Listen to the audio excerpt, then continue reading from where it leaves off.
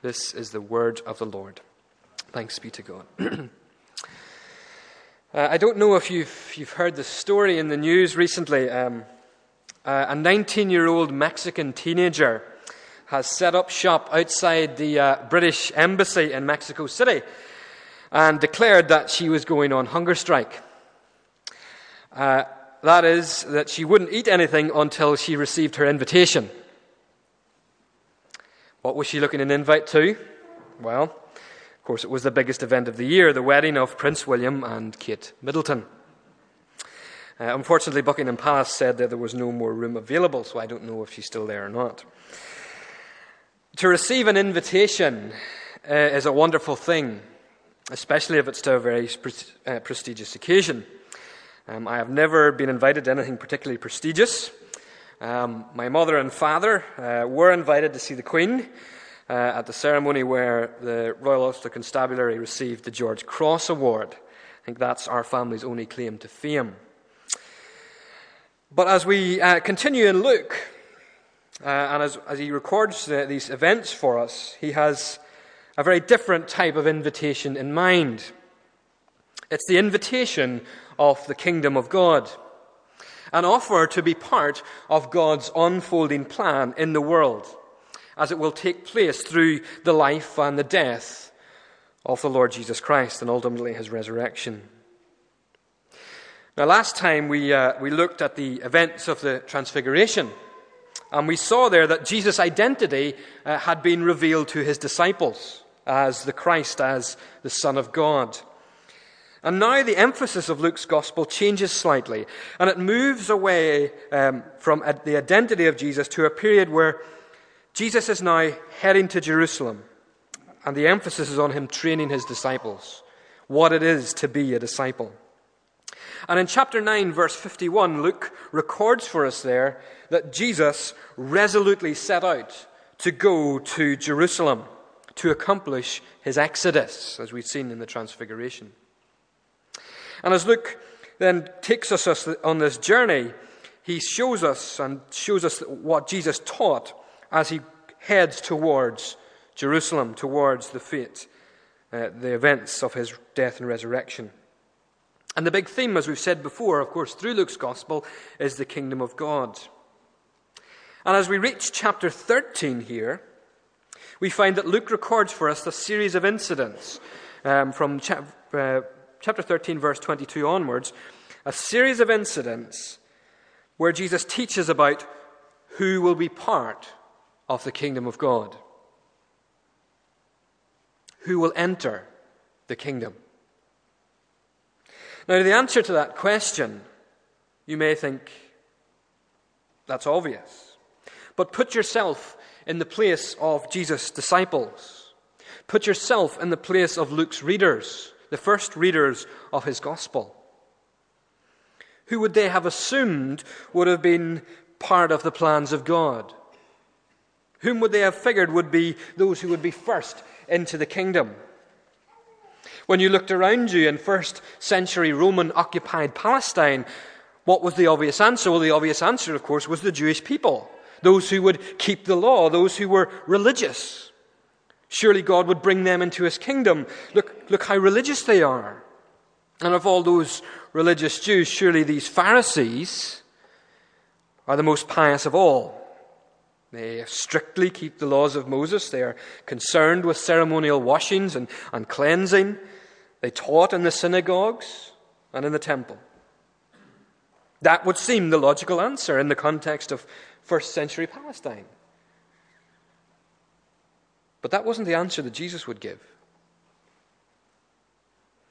As Jesus came announcing the kingdom that it had come in him, it was these very religious people that you would assume would be, of course, the first people into the kingdom. These very people are the ones who hate Jesus and his message, who opposed him the most. For as Jesus confronts the Pharisees and their traditions, he highlights something remarkable, something quite scandalous, really, is that these pious persons might have received an invitation, but they were not coming to the feast. The incidents that Luke records revolve around questions and events which confront Jesus, and finally, of course, the parable of the great banquet itself. Now, in the Jewish understanding of the idea of the kingdom that would come in the end times, it was associated with feasting, with the idea of a feast, a great banquet, an idea that God would abundantly supply every need, and at the end, the righteous, to which the Jews considered themselves, would be at the feast with Abraham and the prophets, and would be a great celebration, and the kingdom would have arrived. And we find this idea, of course, it pops up twice in these episodes. Firstly, in Jesus' response to the man's question in chapter 13, verse 29, and then when the pious guest makes his remark in chapter 14, verse 15. You have this idea coming up. But who will be at the feast? That is the question. Will those who have been invited actually come when the feast is prepared and all is ready? So the first question that is posed to Jesus comes in chapter 13, verse 23, when a theologian asks a very interesting question. Will only a few be saved, essentially? Or, let's put it another way, will everyone be saved? Jesus' answer to the man is interesting, for rather than answer the question directly, he turns it round and asks the man, in effect, basically says to the man, that's the wrong question to ask. The question you must consider is that, will you be saved? And then, rather than speaking about the quantity of those who will be in the kingdom, Jesus then teaches about the need for haste to enter the kingdom. For he says that there will come a time when many will try and get into the house, that is the kingdom, and not be able to. The time to enter will be over, and everyone who is outside will be left outside. Indeed, says Jesus, there will be a big surprise for those who are left outside. For they will see Abraham and the father of the Jewish nation, the prophets in the kingdom, and they themselves will be left out. Indeed, Jesus even hints that it will not only be the Jews who will be in the kingdom, but many will come from east and west and will take their place at the great feast of the kingdom. This, I think, is a hint that the kingdom will be extended beyond the Jews to the Gentiles. In other words, Jesus is saying that there will be a great surprise, when the kingdom comes. For those who are last will be first, and those who are first will be last. The kingdom is topsy-turvy. For those who think they will be first into the kingdom, they indeed will be last. What it seems like here on earth, in reality, will be turned on its head when the kingdom is revealed. And the second incident that Luke records is the warning that comes to Jesus that Herod is going to kill him. And Jesus' response is to highlight that his plans are set and that he will not be put to death before his time. He is walking towards Jerusalem according to the plan of God, and nothing Herod or anybody else can do will stop that. But then Luke records for us something very interesting. He records Jesus' lament. This is a lament over Jerusalem in verses 34 through 35. O Jerusalem, Jerusalem, you who killed the prophets and stoned those who sent to you. How often I have longed to gather your children together as a hen gathers her chicks under her wings, but you were not willing. Look, your house is left to you desolate. I tell you, you will not see me again until you say, blessed is he who comes in the name of the Lord. Luke, I think, places this here not because this is the actual time when Jesus said this, but because it fits the theme. As he draws different incidents from this journey Jesus is making together into his narrative. And again, who then is the kingdom for? Jesus gives a lament for the city of David because he knows that he will be rejected. It is his desire, his want to bring his people together, to care for them. Yet these same people whom he had come for in those awful words, are not willing. The prophets had been sent, and they had not listened to them, but killed and stoned them. Now the Christ was to enter Jerusalem. And Jesus laments, for he knows as he goes to offer the kingdom, they are not willing. Those who should have been part of the kingdom, those who should have been welcoming him with open arms, the ones this person whom God had sent, they will reject him. As Herod rejected John the Baptist and beheaded him, put him to death, so Jerusalem will reject the king and put him to death as well. The God who had spoken to his people many times through the prophets, from Moses right through to John the Baptist, the final Old Testament prophet. The God who had pleaded with his chosen people to turn back to him, and who has now sent his Son. The God had invited them to be part of his kingdom. But now when the time had come for them to rejoice and to receive that kingdom, the kingdom which Christ was bringing, they will not enter. He came to his own, but his own people did not receive him. That is the way John put it in his gospel. The kingdom had come, and they did not recognize it. Jesus' offer of the kingdom will not last forever. There is a limited time in which we can strive, as he himself said, to enter the kingdom. But there will be a time when that narrow door of salvation will be shut, and all opportunity for repentance will have ended. For Israel, that time was drawing close, when those doors would shut, and for those outside, they would be unable to come to the feast. And as we sit here today, let us consider just how important this teaching is for all of us. Jesus' warning to strive to enter the kingdom is for all of us. Time is limited. There will come a point when there will be no more time left for us to enter the kingdom, to be born again, to become children of God through the offer of grace that God gives through Jesus. Today is the day of salvation. Today is the day that matters. If you aren't a Christian, then today is the day to enter the kingdom. Today is the day to make the choice. Today is the day to come.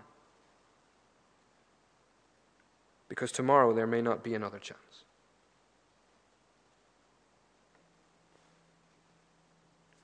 Luke moves on into chapter 14 to record the events that take place at a dinner party of a very prominent Pharisee.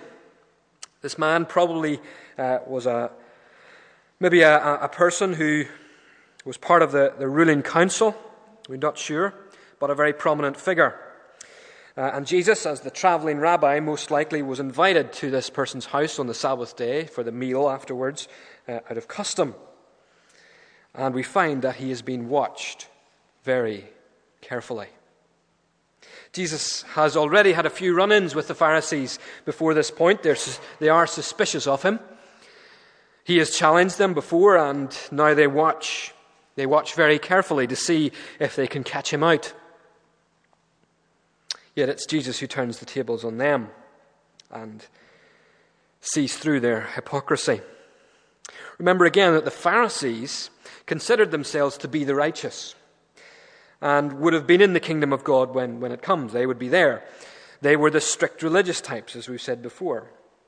But Jesus here has some very important lessons for them to learn. Firstly, he would highlight their hypocrisy regarding their traditions about the law. At the dinner party on the Sabbath day, there was a man suffering from dropsy. Could potentially have been put there on purpose. We're not sure. Dropsy fluid in his joints. And Jesus asks the question then of the Pharisees, is it lawful to heal on the Sabbath or not? And they remain silent.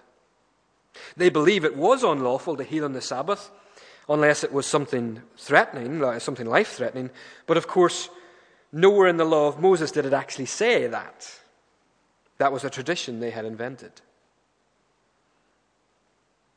But they remained silent because to say that would have highlighted their hard-heartedness and their total lack of common humanity. The poor man needed help, and they would have denied it to him. In seeking to keep the letter of the law as they saw it, they had missed the spirit of the law, which was for the good of people.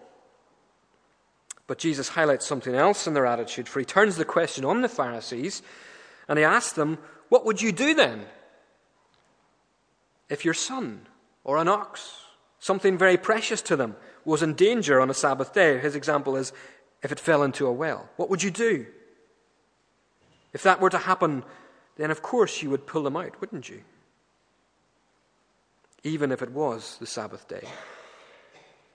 So if you would do that, why would you think it unlawful then to heal this poor man on the Sabbath day? The Pharisees were making rules for other people that they would not necessarily keep themselves. And so Jesus highlights the hypocrisy of their traditions, which they teach and burden on the people. But Jesus also notices the total lack of humility as he sees the guests fighting for the places of honor at the table. These kind of banquets where the table was in a U shape, the guest sat at the base of the U, and then when you were the person who was closest, the host sat at the base of the U shape, and the person who was closest to the host was decided the place of honor, and the further away you got were the lower places of honor. So Jesus teaches a parable, and it explains the beauty of humility. For the Pharisees, they saw the importance of the places of honor. They recognized worldly standards and hierarchies. They desired to have what was best. Yet Jesus' attitude is a lot different, for he says, take the lowest place, and in taking it you will be exalted. To be truly humble is to be exalted. To exalt yourself is to be humbled. But of course, this is not just a nice piece of advice Jesus is giving. For again, he's highlighting something more than that. The topsy-turvy world of the kingdom is not what the Pharisees expect it to be like. They think they should have the places of honor in the kingdom. But Jesus explains it's not about having honor. Rather, the kingdom is about being truly humble and recognizing others over and above yourself. And in doing that, then you will be truly exalted. Humility is the key to greatness. In the kingdom, the way to get to the top is to go to the bottom. But the Pharisees, who considered themselves superior to others, would inevitably be humiliated. They lacked the humility the kingdom required.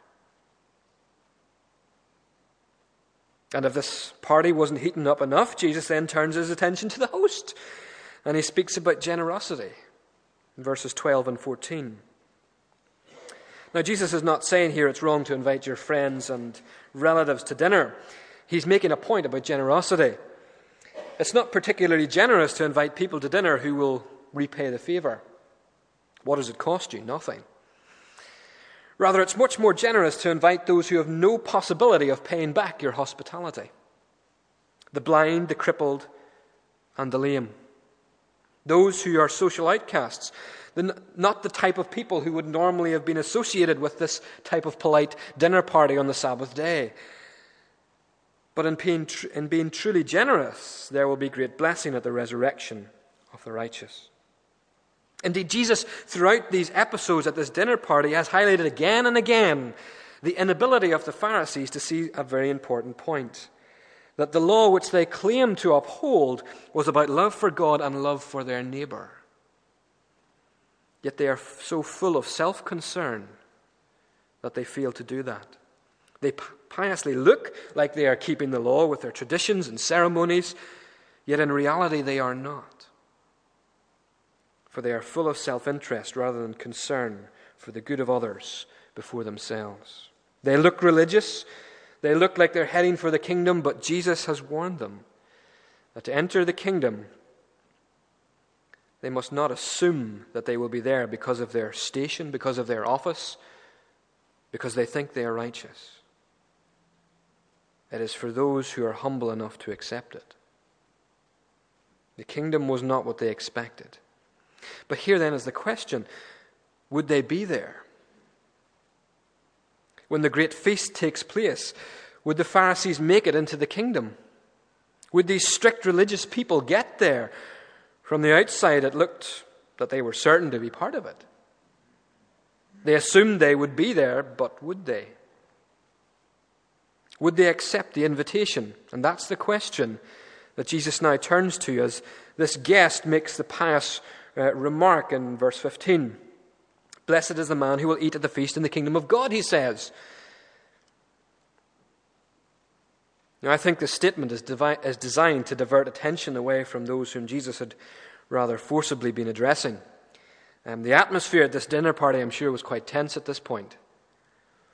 Jesus was not just sitting there making polite conversation. But this pious fellow tries to divert the conversation for a bit. And he comes out with a platitude. Now, don't get me wrong, this is perfectly correct. What he says is correct. The man who eats at the feast in the kingdom of God will indeed be blessed. But Jesus, of course, highlights the more urgent concern is that will they be there when that feast is served? And as usual, he uses a parable.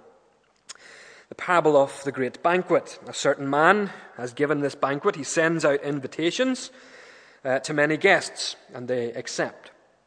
So when the time comes to give the actual banquet itself, he sends out his servants to call the people to come because all has been made ready. In ancient cultures, there were always 2 invites to a party. That was the custom. Nobody would come unless they were invited twice. And the second invite came when the food was ready to be received. Notice would be given, and they should come and attend. However, there's a catch in the story, for as the servants go out to give the people notice that the time has come, they make all sorts of excuses. One of them has a field he's bought, and he has to go and inspect it, so he asks to be excused. Another has 5 yoke of oxen, which he has purchased, and he must go and take a look at them. He must go and try them out, so he asks to be excused. And finally, another one says he just got married, so he doesn't even ask to be excused. So the servant takes the news back to the master, and the master is angry. For they said they would come, but now when all is ready and the banquet is about to begin, they renege and don't show up. Imagine you were invited to Buckingham Palace to dine with Her Majesty the Queen. The invitation comes. The night arrives. All is set up. The Queen arrives to receive her guests. You phone up the palace and say, sorry, I got something better to do. The arrogance of it is shocking. It's not the excuses that are the problem. It's the arrogance of being invited and then deciding not to come. That's the issue. The result is, in the parable, that the master becomes angry with his guests. They have insulted him. They have insulted him as he offered them hospitality. But what is he to do about this insult? Will he seek revenge for being insulted? Will he seek justice? What will he do with his anger? Well, his anger turns to grace. And he sends the servants out into the streets and the alleys of the town to bring in the poor, the crippled, the blind, and the lame, the very people that Jesus had already mentioned to his host only a few verses previous. Yet the house is still not full when that's done. And so the servants are sent out again and again into the country lanes and the country roads, and to bring in those people who would have never been invited before. And the parable ends with a very solemn warning that those who had been invited first would not get a taste of the banquet that had been prepared. You see, as Jesus arrives announcing the coming of the kingdom, he is bringing the people whom had been invited before, his own people, the Jewish people, notice that the great feast was ready. The banquet had been prepared. The kingdom had arrived, but they issue excuses. They have more important issues to deal with, as they see it. Jesus had come to offer blessing, to be part of the kingdom feast. And the problem is they're not responding by coming to the banquet, but ignoring it. And as they do, they are insulting God and they are insulting the one whom he has sent.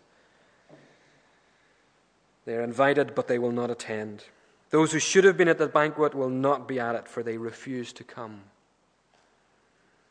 And if we see the excuses, we find that it's a matter of priorities. They see these things as taking greater priority than coming to God's feast and being part of his kingdom. Jesus has issued a stinging rebuke to his host, to the Pharisees. Yet it is exactly what Jesus knew would happen.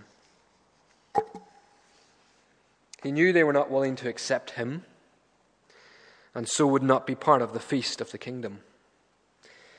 They were invited, but they were not willing to come.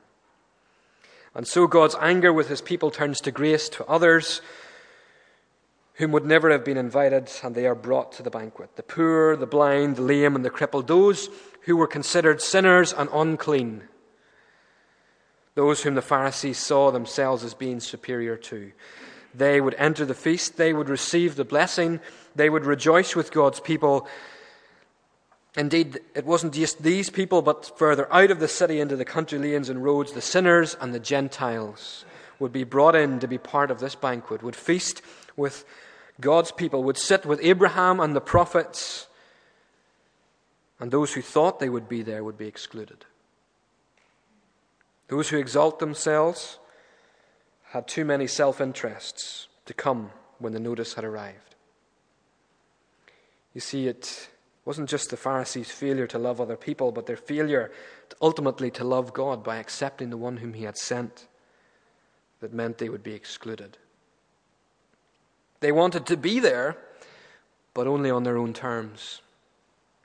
They wanted to be there because they were righteous compared to everybody else. They had deserved it. Yet when the kingdom came, these experts who knew the law, who taught the people, failed to see the Messiah to whom the law pointed towards. They failed to recognize the kingdom when it had come, and they failed to receive the blessing of the kingdom feast. They were not willing. Who would enter the kingdom? It would be those who would be willing to come on God's terms, not their own. Those who were humble enough to accept God's invitation that comes through Christ. Those who would be humble enough to come to God as he asks, in repentance and faith in his Son. The man who made the pious statement at the party thought he would be there at the feast in the kingdom of God, but Jesus asks him, and he asks all of them who were at that feast, okay, you want to be there, but will you really be there? For the kingdom invitation has been announced, and yet they are still unwilling to recognize him. Whoever exalts himself will be humbled.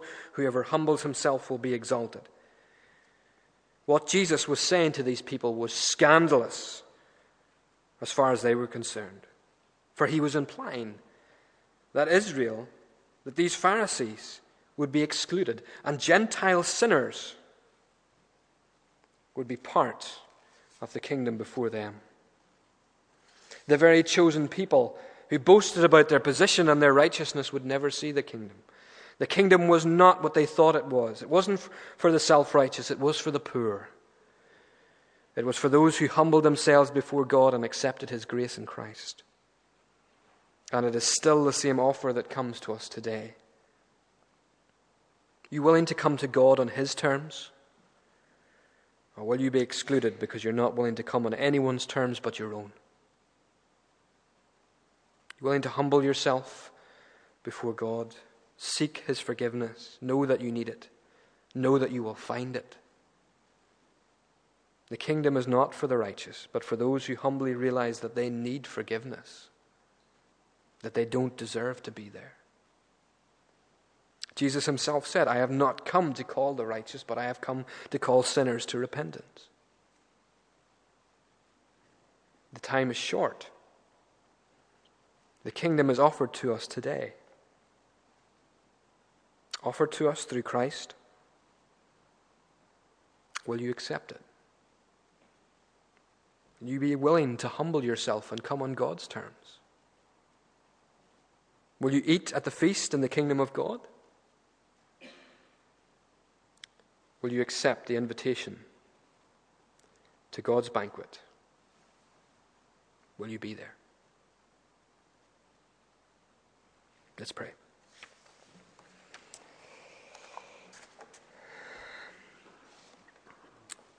Father, we thank you for your word. We thank you that you are gracious and merciful and kind. Lord, we thank you that you have, in your great mercy and kindness, allowed us to have time to repent, time to turn from self-righteousness, from our own way of thinking, time to turn to Jesus Christ, to accept his offer of forgiveness through what he has done for us on the cross.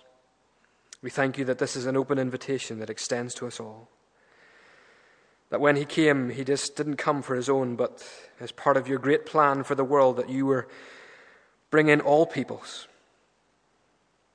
And Lord, we thank you that on the very last day, when all your people are gathered together at that great feast, there will be a great multitude from every language, tribe, and nation.